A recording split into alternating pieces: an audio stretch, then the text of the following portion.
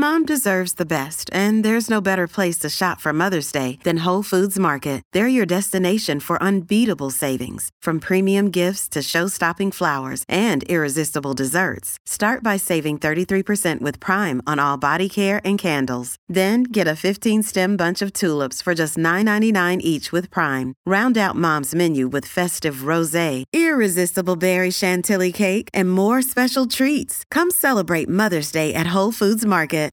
This episode is brought to you by Shopify. Whether you're selling a little or a lot, Shopify helps you do your thing, however you cha-ching. From the launch your online shop stage, all the way to the we just hit 1 million orders stage. No matter what stage you're in, Shopify's there to help you grow. Sign up for a $1 per month trial period at shopify.com/special offer, all lowercase.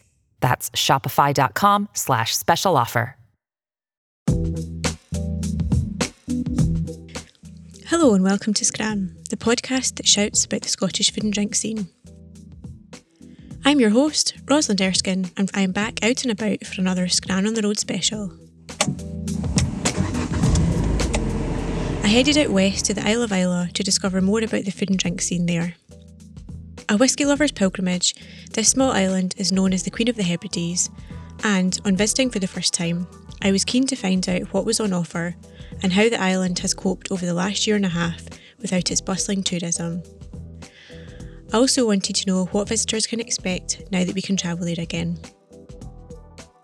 On this episode, I discover a range of Islay drams and find out more about the famous whiskies that draw tourists year after year, in normal times. I also find out more about one of the newer spirits from the island, Islay Gin. To find out more about the island spirits, I spoke to the Visitor Centre Manager at Bonnahaven, Billy Sinclair, owner of Islay Gin, Audrey Gow, owner of Kilchoman Distillery, Anthony Wills, and Ardbegg's Visitor Centre Manager, Jackie Thompson.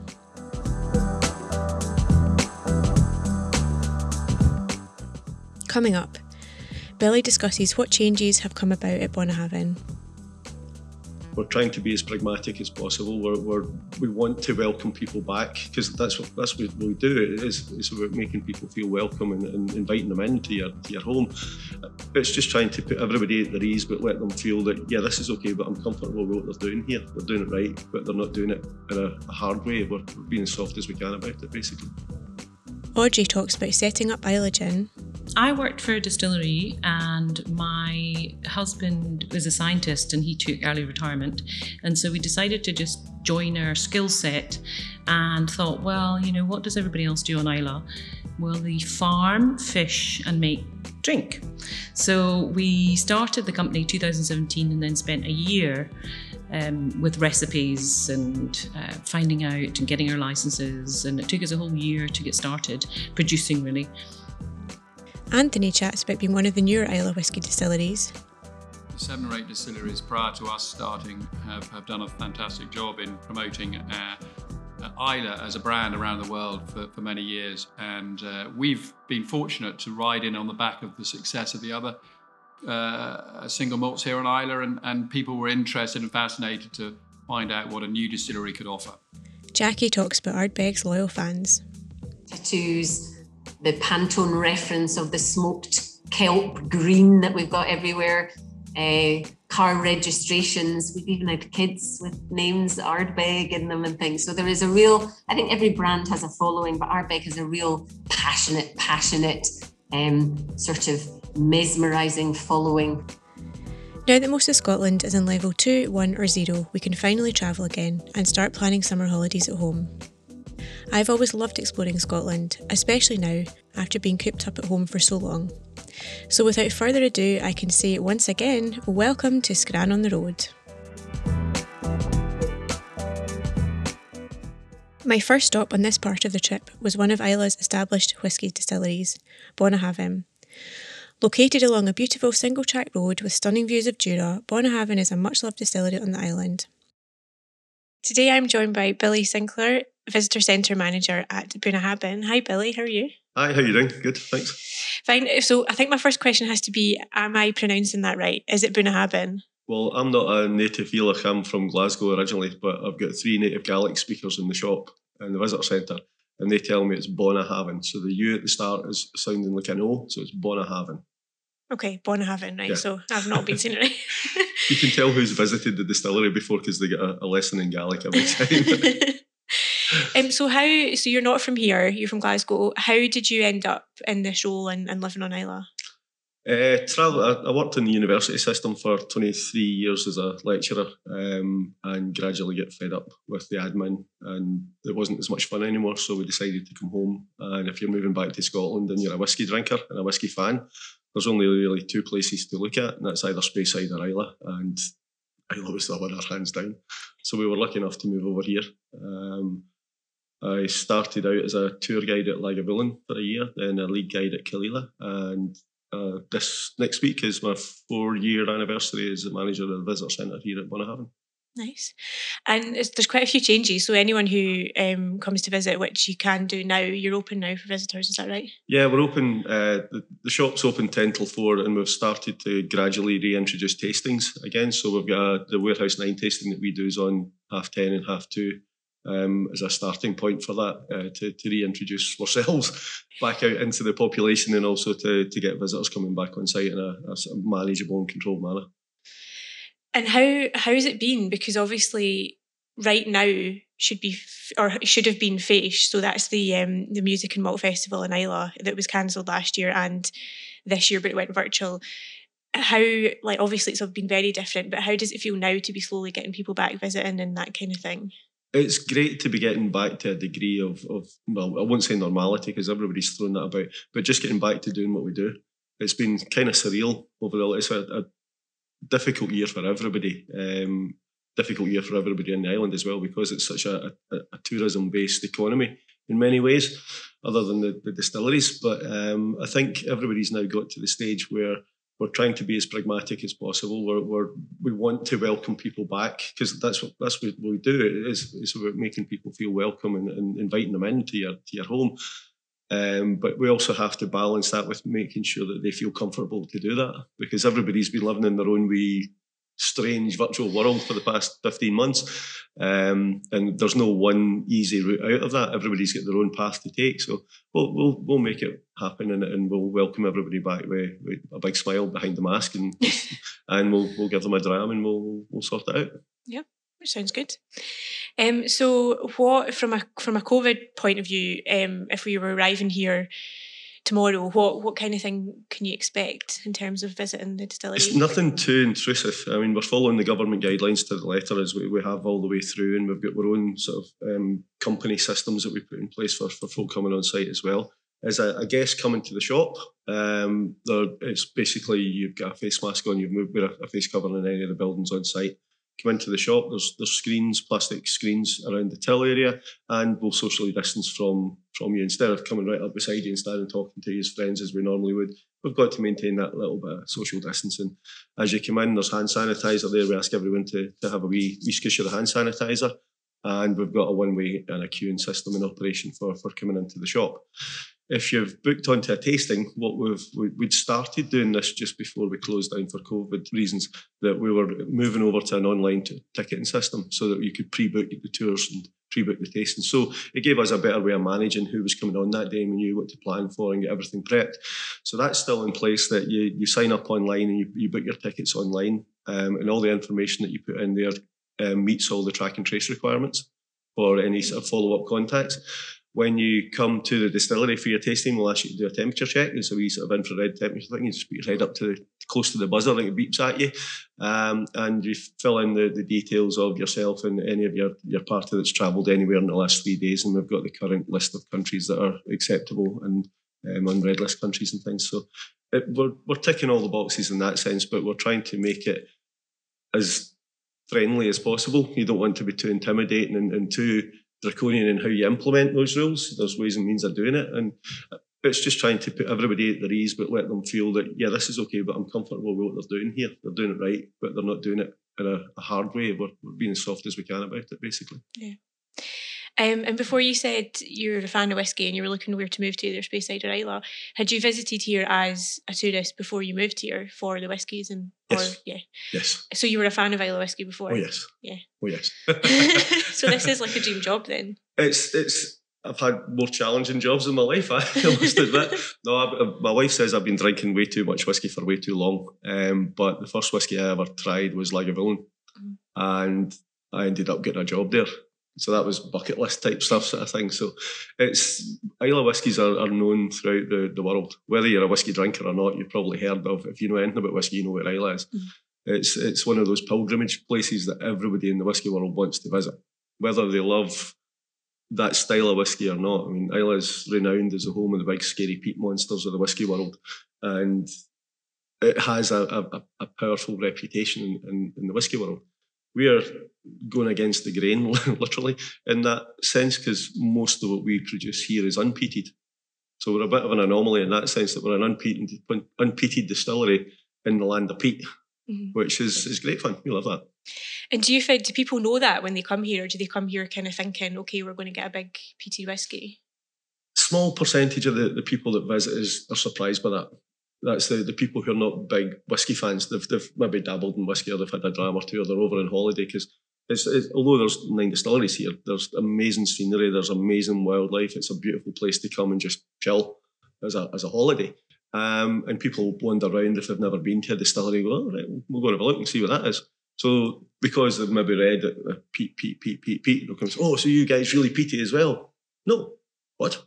So there's a bit of surprise there. And that's all part of the individual conversation. It sparks that little bit of banter between people, and you can tell them whatever they want to know and things like that. So all good.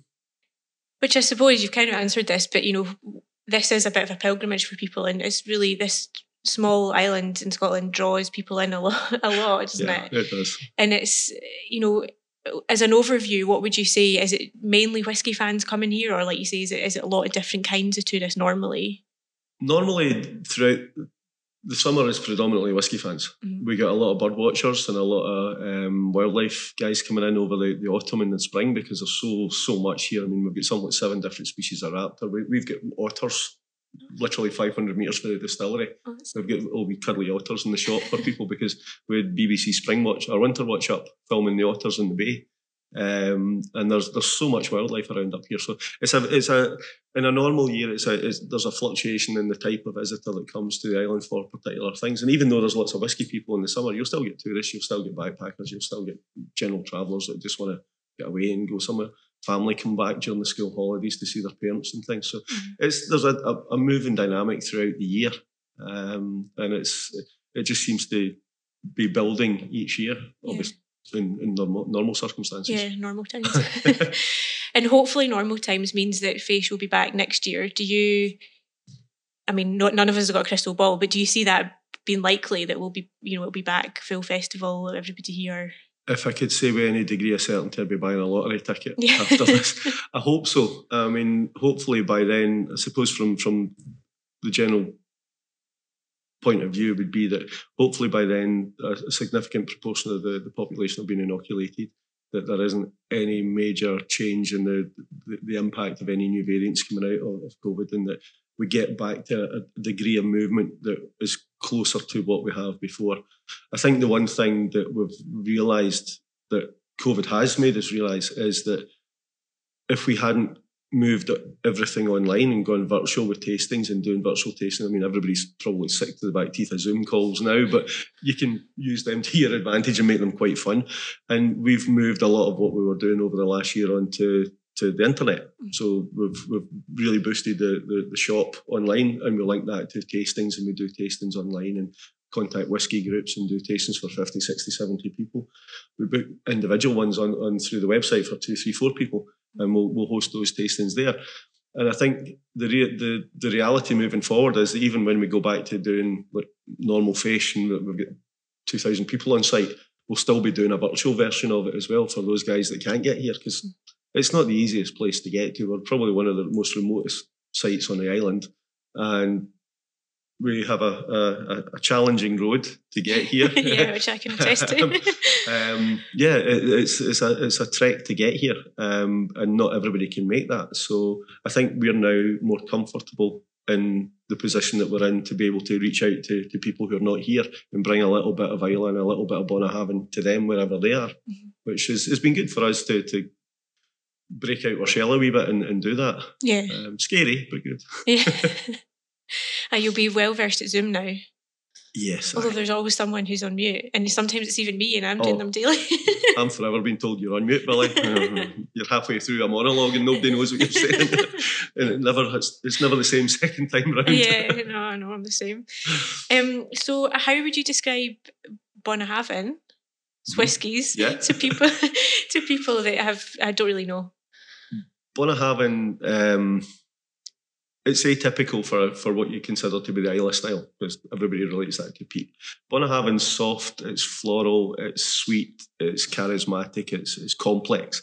We use a lot of sherry casks to mature our whiskey, so you get a lot of that rich, sweet fruit flavour coming through, stewed fruits, but it's got this little quirky thing that it's lovely and sweet in the mouth and in the palate, but at the end it's a little bit spicy and a little bit warm. It's like dark chocolate and chilies coming through and stuff like this. So it's a very enigmatic kind of dram, but it is probably the softest dram on Islay.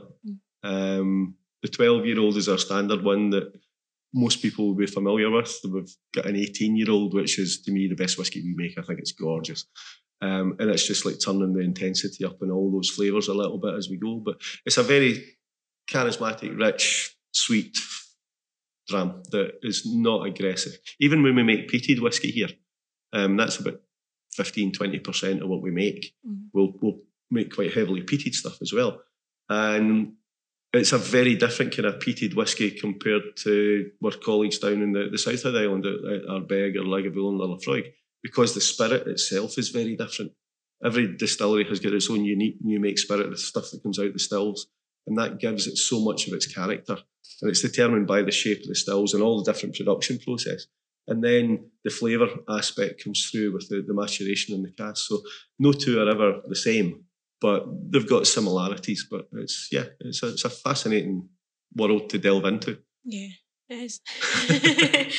And we're sitting here now, if anyone's wondering, obviously podcast can't see, in the old shop, which is lovely. And we're probably getting some of the acoustics from that. But you're going through some changes. So you've painted, the building's been painted, it's no longer grey, it's white. You've got a new master distiller in Brendan. Yep. So is, and there's works going on up at the warehouses. So is that something that visitors will notice in terms of the changes you've got, or is this just sort of behind the scenes kind of? Oh, definitively it will be noticed. The fact that we almost need sunglasses to walk along the main drive of the distillery now, because it's all in a fresh coat of white paint, is a major change for us over the last few years. I mean, I think over the last 2.5-3 years, there was a major investment announced for Bunnahabhain from our parent company, Distell. We took out a couple of the old crumbling warehouses down at the entry to the site, and that's where we invested a lot of money to build a brand new visitor centre.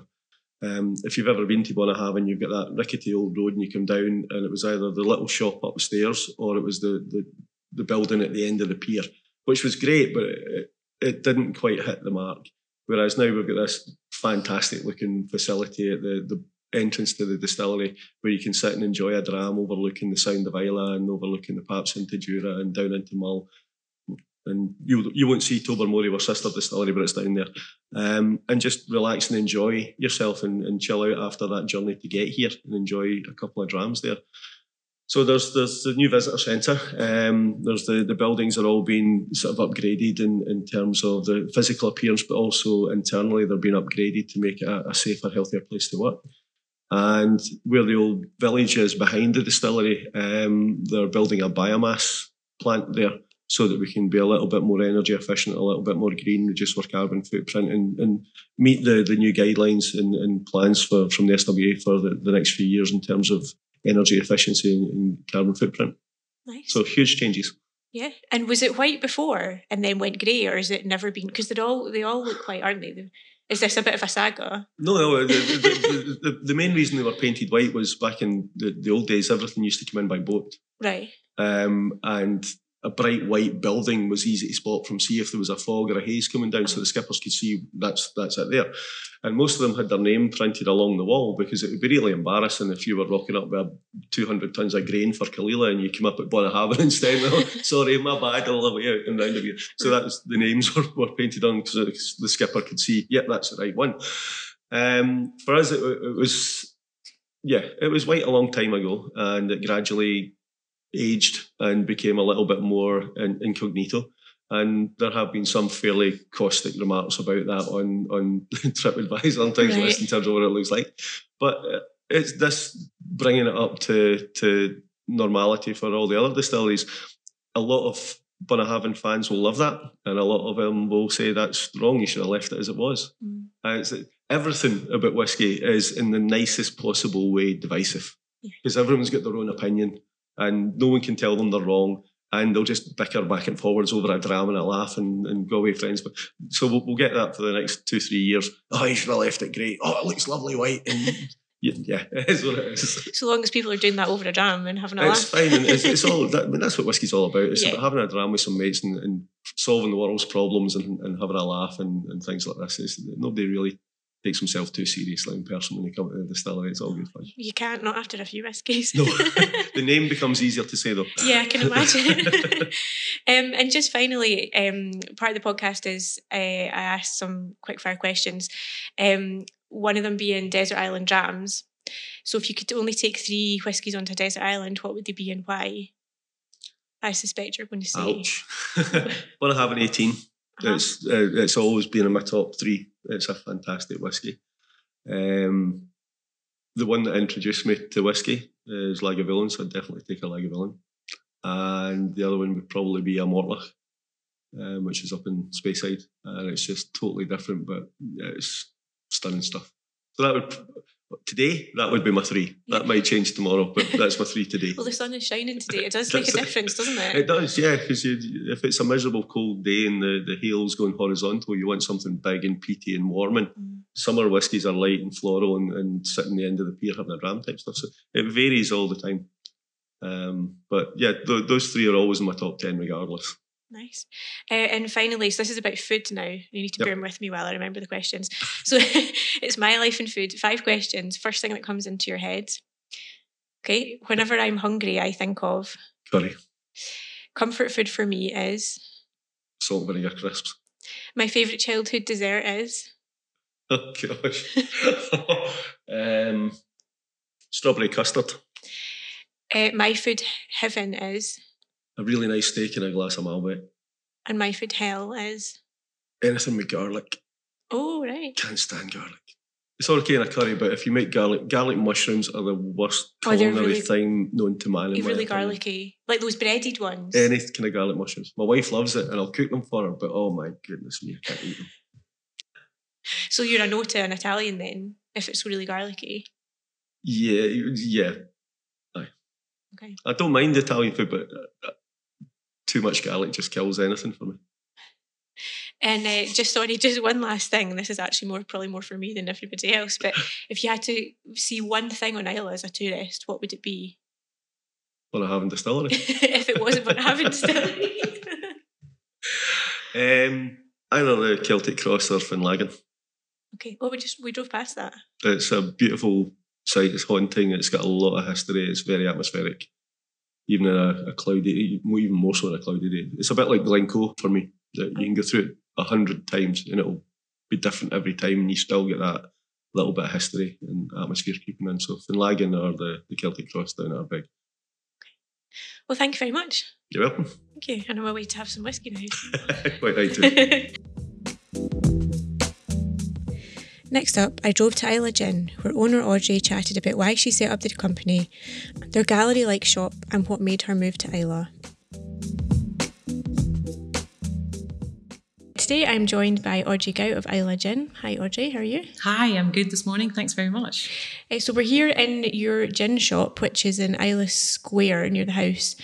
And it's lovely. It's kind of like an artist studio as well. Yeah, it's we wanted it to show off the island. So a friend has cross-stitched many of the islands that are local here, and it just gives something else for people to look at, as well as the gin and our first still that we bought here.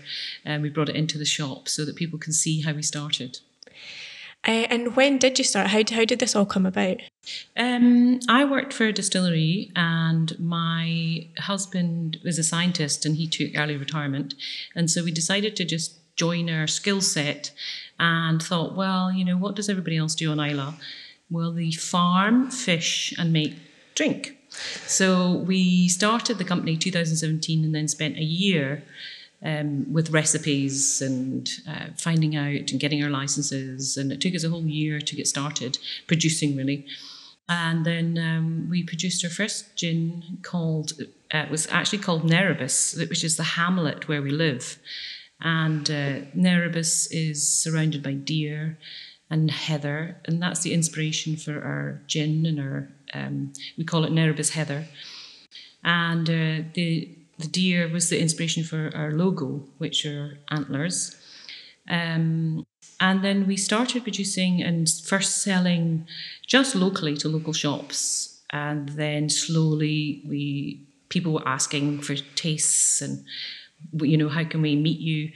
But we make the gin up at our house, so we didn't really want everybody coming up to the house and invading our little hamlet of Nerebus. So we looked for premises, and here we are. We're in Isla Square at Bridgend, along with some other shops and art galleries and bits and pieces. It's a lovely little square. And we're here over the summer months. We're open every day, apart from Sunday. And usually I'm here at 11 o'clock screeching into the car park just on opening time. And what is it like creating a gin in a place where it's predominantly known for whiskey? Have you found that people are very interested because, they come here for whiskey and they find there's gin here as well? Yeah, I think people are really surprised. And, both men and women are gin lovers. I think it's a myth that men like whiskey and women like gin. I've found that it's in equal measure.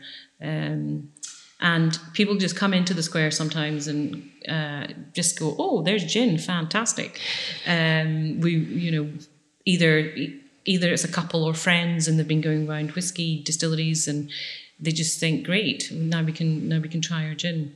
So I think I think things are changing. There's going to be rum, and there is rum on Jura now, and I think it's good for the tourists to have choice. Mm-hmm.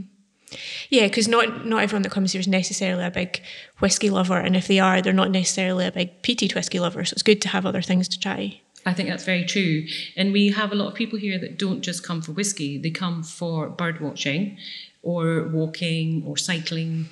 And so they all come into the shop as well. And they're looking for other things to do other than tasting whiskey.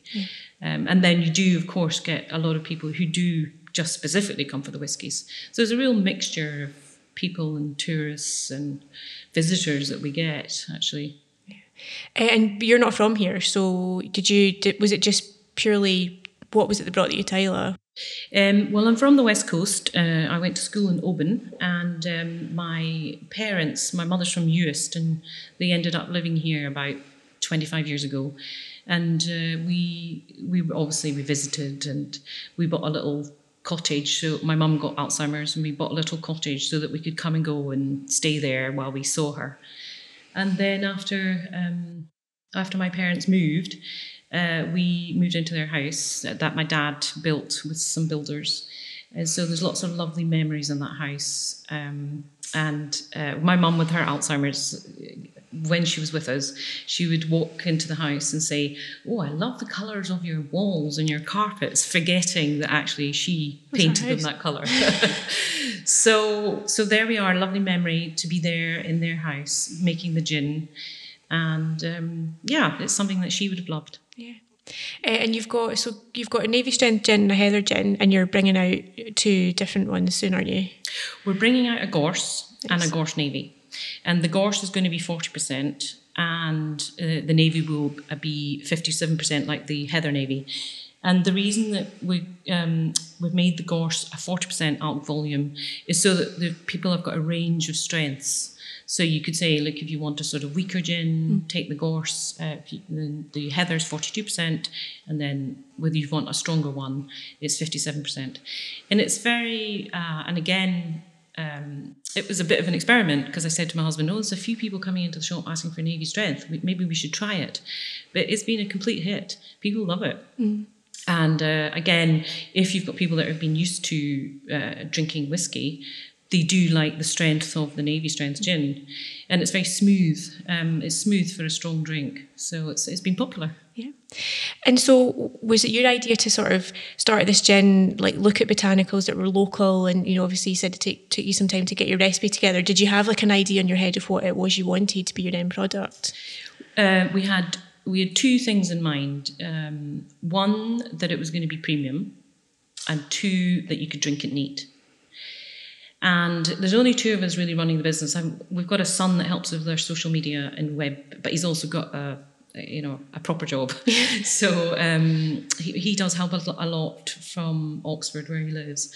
But apart from that, it's just me and Johnny. So we didn't want to pick something where we were having to go out and get lots of botanicals locally, and we didn't want to do that. So that's why we concentrated on one Isla botanical, which is heather, which is in abundance. And then again with the gorse, we said, okay, well, let's just focus on one main botanical, and the rest, of course, the majority of the gin has to be with juniper berries anyway, and then the other spices we buy in. So it's just locally. Obviously, the water's local, and the heather and the gorse. So that was our thinking. Yeah. It's good. I've just had some. It's very nice. Thank you very much. Thank you.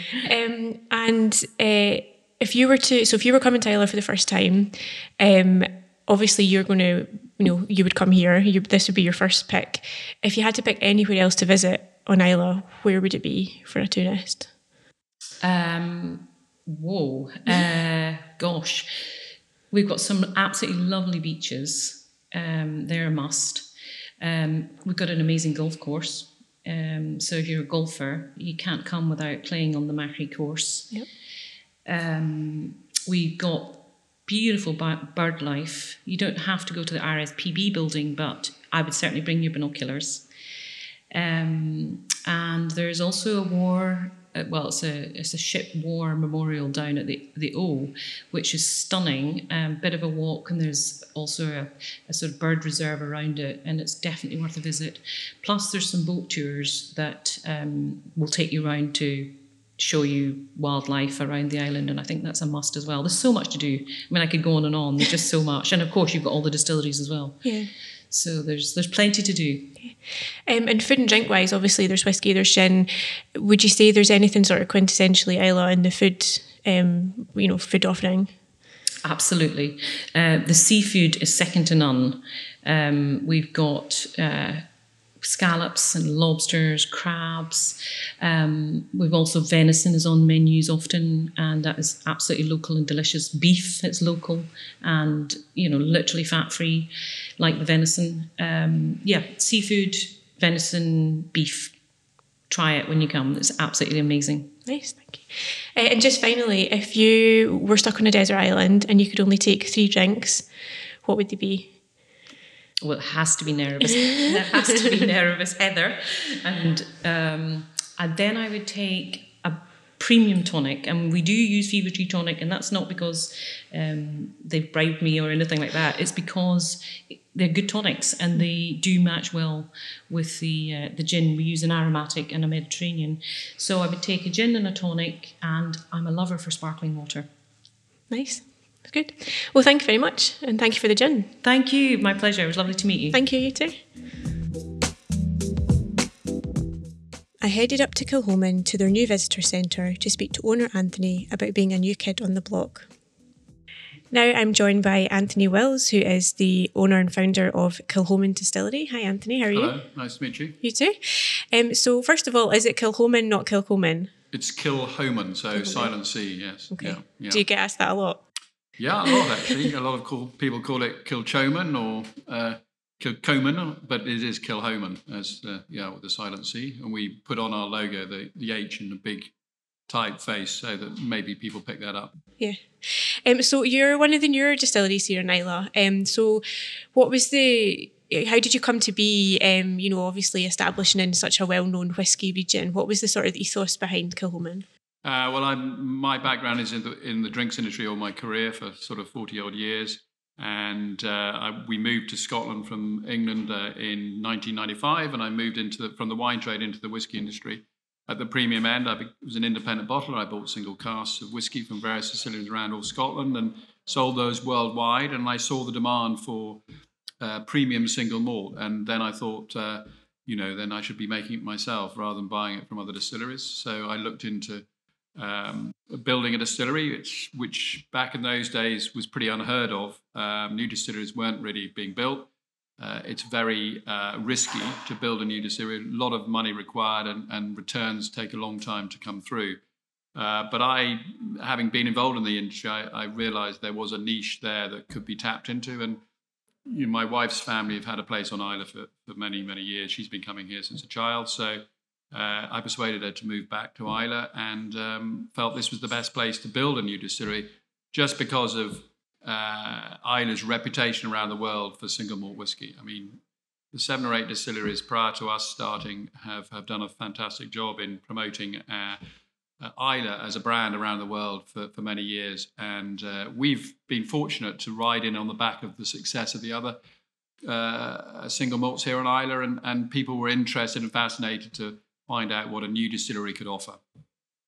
And you're a farm, you sort of say you're a farm distillery. Does that mean that, obviously you're growing the barley and it's all like a full circular kind of thing here? Is that right? And I think we needed to have a point of difference. Look, there are over 100 distilleries in Scotland before I built Kilhoman. And, to build a distillery like all the others would have been, what's the point? There are plenty of distilleries doing the same thing. So we needed to look at having a point of difference, a uniqueness that maybe would attract people to us. And basing it on a farm was all about taking whiskey production back to its origins. Back in the old days, 200 years ago, that's how distilleries started, on working farms that grew a little bit of barley, fed to their cows and their cattle, but it also made a bit of whiskey. And we wanted to replicate that in some way, in a modern way. And so, we're proud to point out that we grow, malt, distill, mature, and bottle a percentage of our whiskey here at Kilhoman. Nice. And so for anyone that hasn't ever tried the whiskies, what is a kind of good overview of your core range or your whiskey in general? We're Islay style. So the peaty, smoky, maritime character is there, but it's more rounded and soft maybe than some of them. That's because, the one thing about building a distillery is you can design and build your distillery around achieving a certain style of whiskey. And we wanted to be able to release it at a young age. So we don't pretend that our whiskies are 10, 20, 30 years old. I mean, they're not.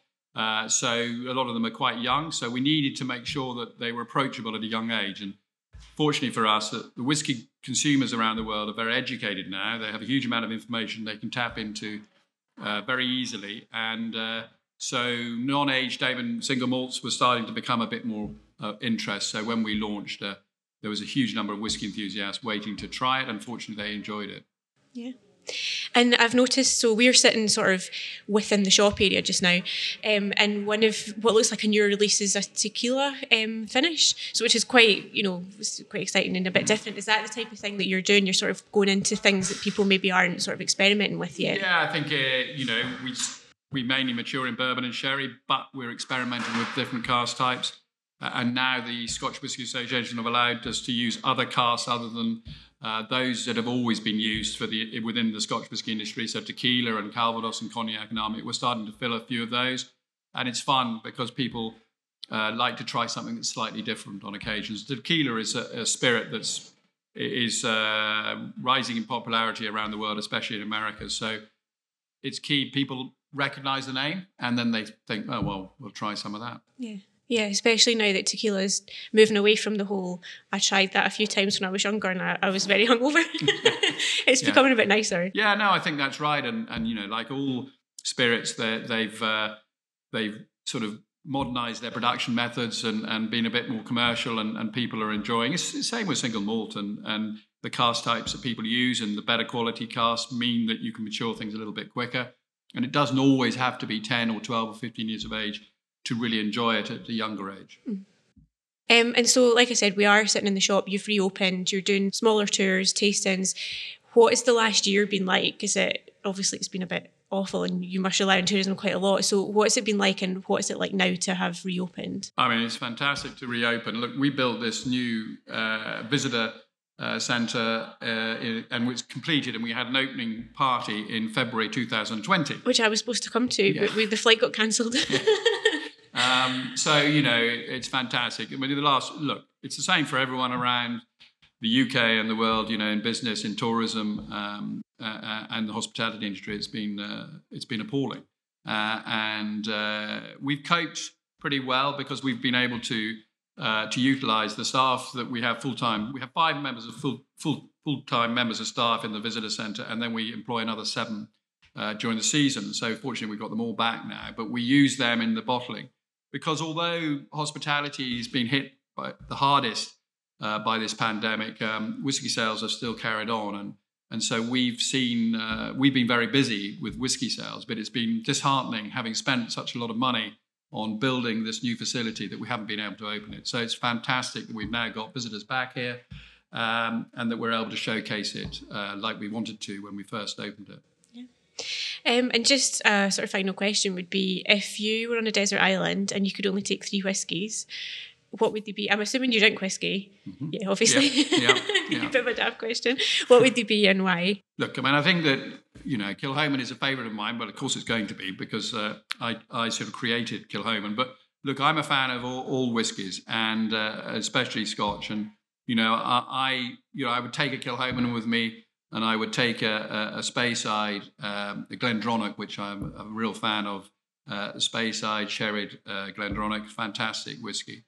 And, I'm a fan of American whiskey and Irish whiskey. I enjoy all whiskies, but obviously my favourite is Kilhoman, so I would make sure that I took a couple of bottles of that with me as well. Do you have a specific favourite Kilhoman, or is that like choosing your children? Everyone asks me that. Everyone asks me that. So yes, it is like saying who's your favourite child. No, look, they all have a special place, but I'm a fan, and everybody knows that I am of bourbon maturation. I love all these experimental casks that we're using, but I'm a bit of a traditionalist, so I go back to something like that's tried and tested and works incredibly well for Kilhoman. Yeah, nice. Well, thank you very much. Unless there's anything else you want to add? No, look, we look forward to welcoming as many people as possible to Islay, especially, and to Kilhoman, because we think we've got a fantastic facility here that people will enjoy when they come to Islay. Yeah. Are you part of FAISH as well? Do you get in? Yeah. We did another virtual FAISH for the second year on the trot, which was strange yet again. We never thought we'd be doing a second one, but we put on a day of things for people to tune in and watch, tours of the distillery and tastings and all sorts of things. So we had a busy day, but it was not the same as having people here, where it's the busiest week of the year on Islay. Everyone benefits from the huge number of visitors, mainly overseas. And sadly, this year we probably won't see many overseas visitors too. So it's the UK that we're looking forward to welcoming. And then hopefully next year we'll be able to welcome everyone from around the world, because Islay's very busy with visitors from overseas who enjoy coming here. Well, thank you very much. Thank you. Very nice to talk to you. Yeah, you too. Finally, Jackie Thompson discusses the world of Ardbeg, from how she ended up working there through to their famous FAISH nights and what visitors can expect now they have expanded production. Today I am joined by Jackie Thompson, who is the Visitor Centre Manager at Ardbeg. So how did you get to where you are now? How did you join the Ardbeg family? I joined the Ardbeg family by default. There was no divine career path for me in any way, shape or form. I didn't want to get into whiskey. It was a call from the Highlands of Scotland to where I was at the time, which was Birmingham, working for a brewing company. And I was kind of hitting my 30s, and being down south, the lure of home, which is where I'm from, the Highlands of Scotland, from Inverness. There was a job at Glenmorangie Distillery, and I applied for it, and Dr. Bill Lumsden interviewed me, and it lit a fire in me, which I was very, very lucky to get the job at Glenmorangie. And then the job here at Ardbeg, when Glenmorangie bought the distillery, came up, and the company were gracious enough to ask me to come over and start a visitor centre, which was really exciting. I didn't know much about the brand, didn't know much about Isla, but leapt in pregnant and got stuck in and have loved it ever since. So were you into whiskey before this? You see, it lit a fire within you. Is it something that had been there before and you were kind of just getting into it, or were you not really into whiskey at all and it was getting into the industry that got you into it? I wasn't really into it. I didn't sit at a bar and work my way through the gantry from Speyside to Isla. I didn't do that particularly. Whiskey was in the family. My grandpa was a heart doctor, and he used to get lots and lots of whiskey, and he had a big walnut cabinet with it. It's a very traditional story, but I mean, I'm talking 25 years ago. And, I used to sniff them and think, oh, interesting. And all those evocative smells and scents, which I now find in whiskey, are in that cabinet, is his cabinet of whiskey. But no, it really wasn't, it wasn't anything. My life has been I was a bit of an itinerant before and kind of wandered around. So this was something that really just captured my imagination. The people that put the liquid in the bottle, and more particularly the people that pop the corks and unscrew the lids of the bottles. That's really, I just love it. I love it. And it's those people for Ardbeg that are quite passionate, aren't they? That there's a community. People are really, if they love Ardbeg, they love Ardbeg. Yeah, it's absolutely true.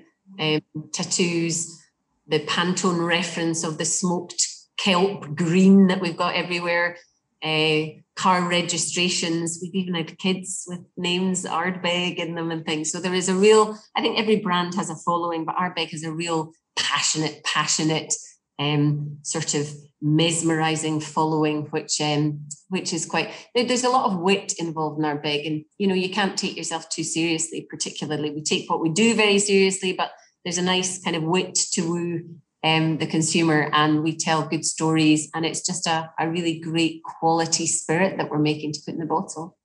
Yeah, and the stories can kind of be seen quite often through the limited releases that you do. So this year's was Scorch, and that's, I don't know, correct me if I'm wrong, but a lot of the time that's a sort of fresh bottling. So what can you tell us about the storytelling side of Ardbeg? Love it or hate it. We love to tell a good story. Our previous manager, no other manager, he'd say, oh, do we have to get dressed up for Festival Day this year? So we'd have Grooves, and we'd have him as a hippie, or Kelpie, which was a wonderful whiskey, which was matured in Russian oak and had a very briny characteristic. So we celebrated the sea, and he was Neptune. The Dark Cove, which was a whiskey matured in black sherry cask, it had a darkness and a kind of umami richness to the whiskey. But we did lots of things at midnight and dragged him kicking and screaming to be a smuggler on a hill midnight with a signal to his consumers down at the distillery. So we have fun with it. Everything is rooted in the whiskey. Whatever you're looking at, whether it's Drum, which was a great festival that we had, we had salsa bands and all sorts of things, but it's rooted in the fact that we use rum casks. Many years ago, we did a bottling which was two Pedro Jimenez casks, and it was a El Diablo bottling, Celtic Bull bottling, and we all got dressed up in and had a fat. I'm off on one here. I've lost my train of thought there, Rosalind. It sounds like it's all right. No, it sounds amazing. Like, it sounds like such a good experience, which is what whiskey's all about, isn't it? It's bringing people together and having an experience. And it's so Isla is known for whiskey. A lot of people visit for whiskey, but what would you say, what else is there for people coming over? Is it mainly whiskey pilgrimage type folk, or what would you sort of say your overview of the tourism is on Isla? It's interesting because when you maybe meet somebody who's come over for the first time, I would say quite often it used to be, maybe not within the last, I don't know, for 5 or 6 years, but it used to be this kind of seductive part, or the hypnotic part, was the distillery, and somebody would come over for that. However, Isla has so much more to offer. And I think just in getting that out there, that, you know, people come to birdwatch, to sail, to golf, to paddleboard, to surf, to there's a real entrepreneurial spirit, I think, that's prevailing on Islay because of the whisky tourism. It's allowed and enabled these wonderful things to happen. It has a great identity, Islay, in being rooted in nature. Mother Nature has been kind and is always kind on Islay. So people will come for the whisky and then we'll branch out and really, really scratch the surface and have a wonderful time going on all sorts of trips. You know, they'll hire an e-bike and know that we've got a lovely wee telephone box down on the O that's a shop in the box that a young lady has started up with gifts inside. And, you know, it just enables people to forge a path and have a great time. So from a consumer perspective, and also from an islander perspective as well, it's given a lot of sort of encouragement to people to do things which they might not have done maybe 10 or 15 years ago. And that's so healthy for Islay and for the economy as well. And people tend to return as well, don't they? Even though maybe not a lot changes, they come back again and again just to sort of a little bit of an escape. Oh, it's a place where you do escape. You know, there's a lot of places. Some people complain about the fact that, you know, you don't get phone coverage somewhere, but that in this day and age can be a wonderful, wonderful blessing. It is a place where, you know, at different times of the year, when you come, you will not only see different people, but you'll feel different light. The dynamic is different. The feel is different. So even though the landscape, you know, is the same, we're on terra firma, Islay is Islay, but those elemental parts of it will change, and your whiskey will taste different too. And there's something for people to do all year round on Islay. It's a great place to be. It's very, it's seductive, isn't it? It seduces you in a very, very passionate way. And sometimes people have been here, you know, I don't know, they'll come 10 times a year, and they become old friends, which is a lovely, lovely friendship to forge. Yeah. So speaking of things to do, Ardbeg just opened the Ardstream kind of outdoor sort of street food kind of situation, and you have expanded. So it's a bit of a time of change or time of growth. Time of growth, definitely. That's what it is. Who'd have thunk it 20 years ago that we'd be putting in a brand new still house and doubling our capacity? So that was just commissioned in April. Our new manager, Colin Gordon, was the proud commissioner of the new still house. So that is up and running and the spirit is flowing beautifully. There's also new facilities for a filling store on the other side of the site, which the warehouse men are really, you know, getting to grips with as well. So great expansion on the production side. And yeah, the Ardstream trailer, we moved outside to make everything safe and welcoming for people in this time, and kind of responding to what's going on in the world. And, you know, we're a few weeks in, Rosalind, and the dynamic is lovely. We're doing everything safely. We're tracking and tracing and doing the necessary things that are here, but outside there's a great vibe. You're going to taste the food. Or have you tasted the food? Yes. No. Yeah. Sorry. Yeah. Yes. That was. I've seen the menu and it looks great and it smells good. Good. Yeah. There's a lovely aroma which is coming down. Not peat. A really nice aromatic in a different way. So it's an old Ardstream trailer that we, some great guys got their paws on, and we have Ardbegified it. But more importantly, we put in a wood-fired oven inside, so we can do all sorts of interesting things in that. We've got a lovely griddle, and you know, the old Kiln Cafe has a great reputation, so we've just literally kind of taken that and moved it outside. It's been a bit of a test on a few days when that beautiful Mother Nature I've talked about has chucked a few curved balls, and you know, people have been sitting drinking their coffee, hanging onto their coffee cups. But at the moment, it's worked really well for us. We had a wonderful lady who helped us to revamp our shop, and it's quite witty, and we've got some lovely new merchandise, and that allows us a place to chat more about the whiskey and to get involved in those building those relationships with our consumers. So that's really nice.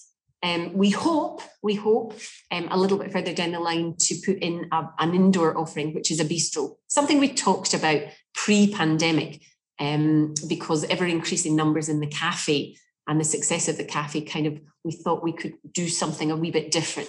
So a bistro style Ardbeg, the old kiln Ardbeg, becomes a little more refined in its dining. And we put it into a different place in the distillery. So we're quite looking forward to that as well. And we're working on menus and the logistics of that too. So yeah, it's quite exciting. It really is. It's a good time.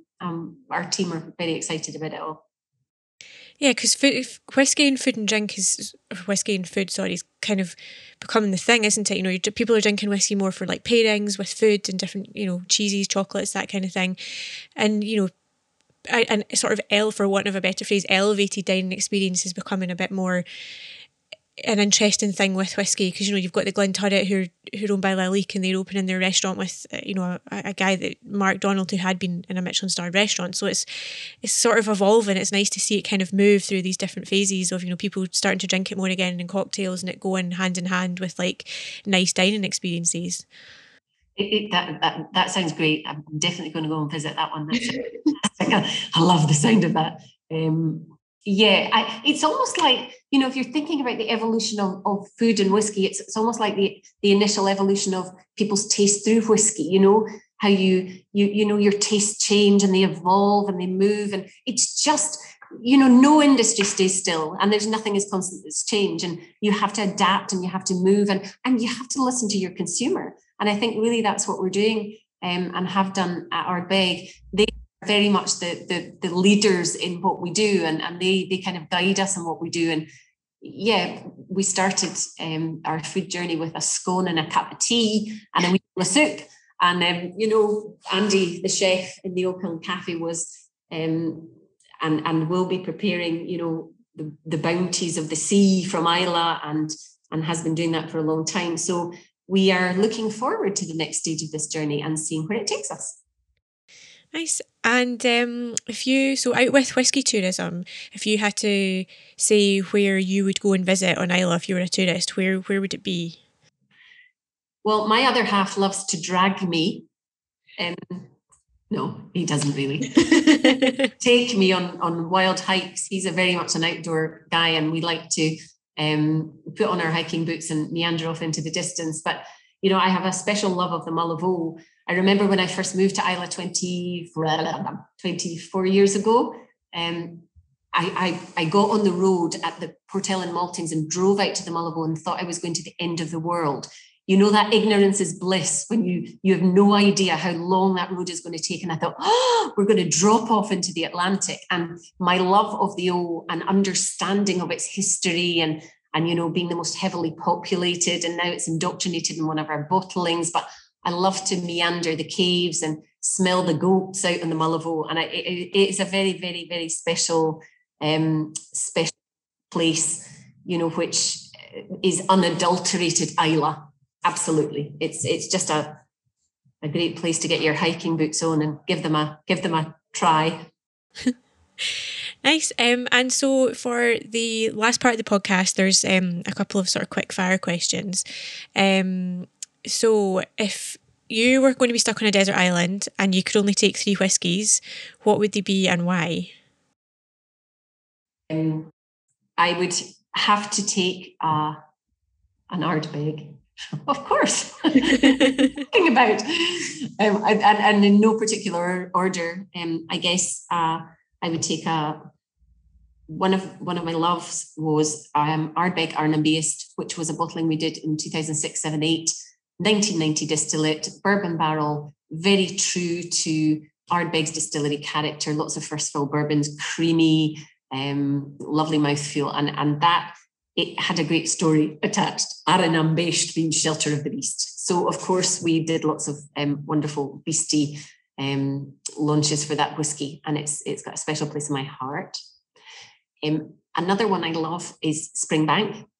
So I probably take a nice big gutsy cask strength Springbank, which I love their ethos. I love the traditional nature of Springbank. It has a lightness of touch as well, which I very much enjoy. And I think sitting next to that, maybe I should say Glenmorangie. I'm going to say Highland Park. I love maritime nature. I know. Yes, a Highland Park, simply because, again, going backwards and forwards, Highland Park is a kind of mid-peated Ardbeg. It finds a balance in its kind of sprinkle of smoke and peat, which I really, really love, and maybe a big and lovely mouthfeel on a Highland Park. So I think I'd probably go for some Highland Park, Springbank, and an Ardbeg Aranambisht.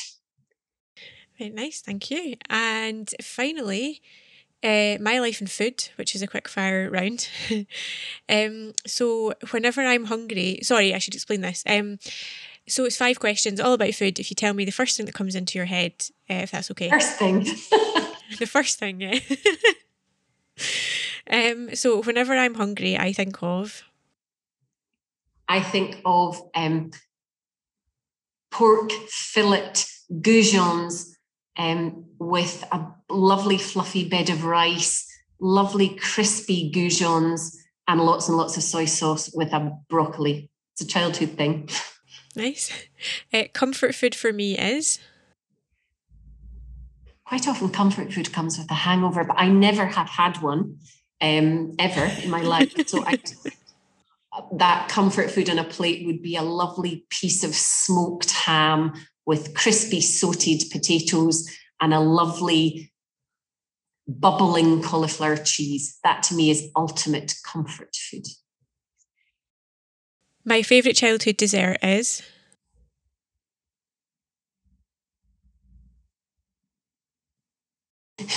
It's a funny one. Do you know that my mum used to make something really odd, which was with mandarin oranges, cream, and digestive biscuits. And she used to kind of mush them all together. And my mum didn't like making dessert. She can probably tell, but actually, when I think about it, I can see it in the glass. I don't know if it's a good memory or not, but it's certainly a childhood dessert memory. Sounds quite nice, though. Yeah, it does. I've never replicated it. I think it was one of those things that, oh God, I haven't got anything else. Foodie, readily available ingredients. My food heaven is? Yeah, it has to be seafood. It's whether you're out at sea, pulling up scallops and having them raw with a tiny wee bit of whiskey or a glass of crisp white wine, or a big platter of seafood that you're all getting really, really messy and it's all over your chops, and you can smell it for days afterwards. And lobster and scallops and mussels and just a lovely big plate of seafood. And my food hell is? Parsnips. Even the word makes me nervous. I don't know. And it's a funny thing, because we should form a parsnip hating society, because there are so many people that I speak to that don't. It's a love-hate thing with parsnips, and I wish I loved them, because my father adores them, and I detest the shape of them, the smell of them, and the taste of them. Everything. Yeah, they are quite strong. Yeah, they are. They're strong, and I wish I loved them. I used to hate parsley, parsnips, and peppers, but in later life, peppers and parsley have come onto my radar, but parsnips still are a big, fat no-no. Well, I think on that note, parsnip note, thank you very much for your time, and it was great to catch up and find out more about Ardbeg, what's happening, and your thoughts on Islay. So thank you very much. Oh, thanks, Rosalind. It was lovely to talk to you and to meet you. You too. And we'll go and get some food. Go and get some scran, no parsnips. Thanks to Billy, Audrey, Anthony and Jackie for joining me on this episode, and thanks to you for listening. Please remember to rate, review and subscribe. Scran is a laudable production that's hosted and co-produced by me, Rosalind Erskine, and co-produced, edited and mixed by Kelly Crichton.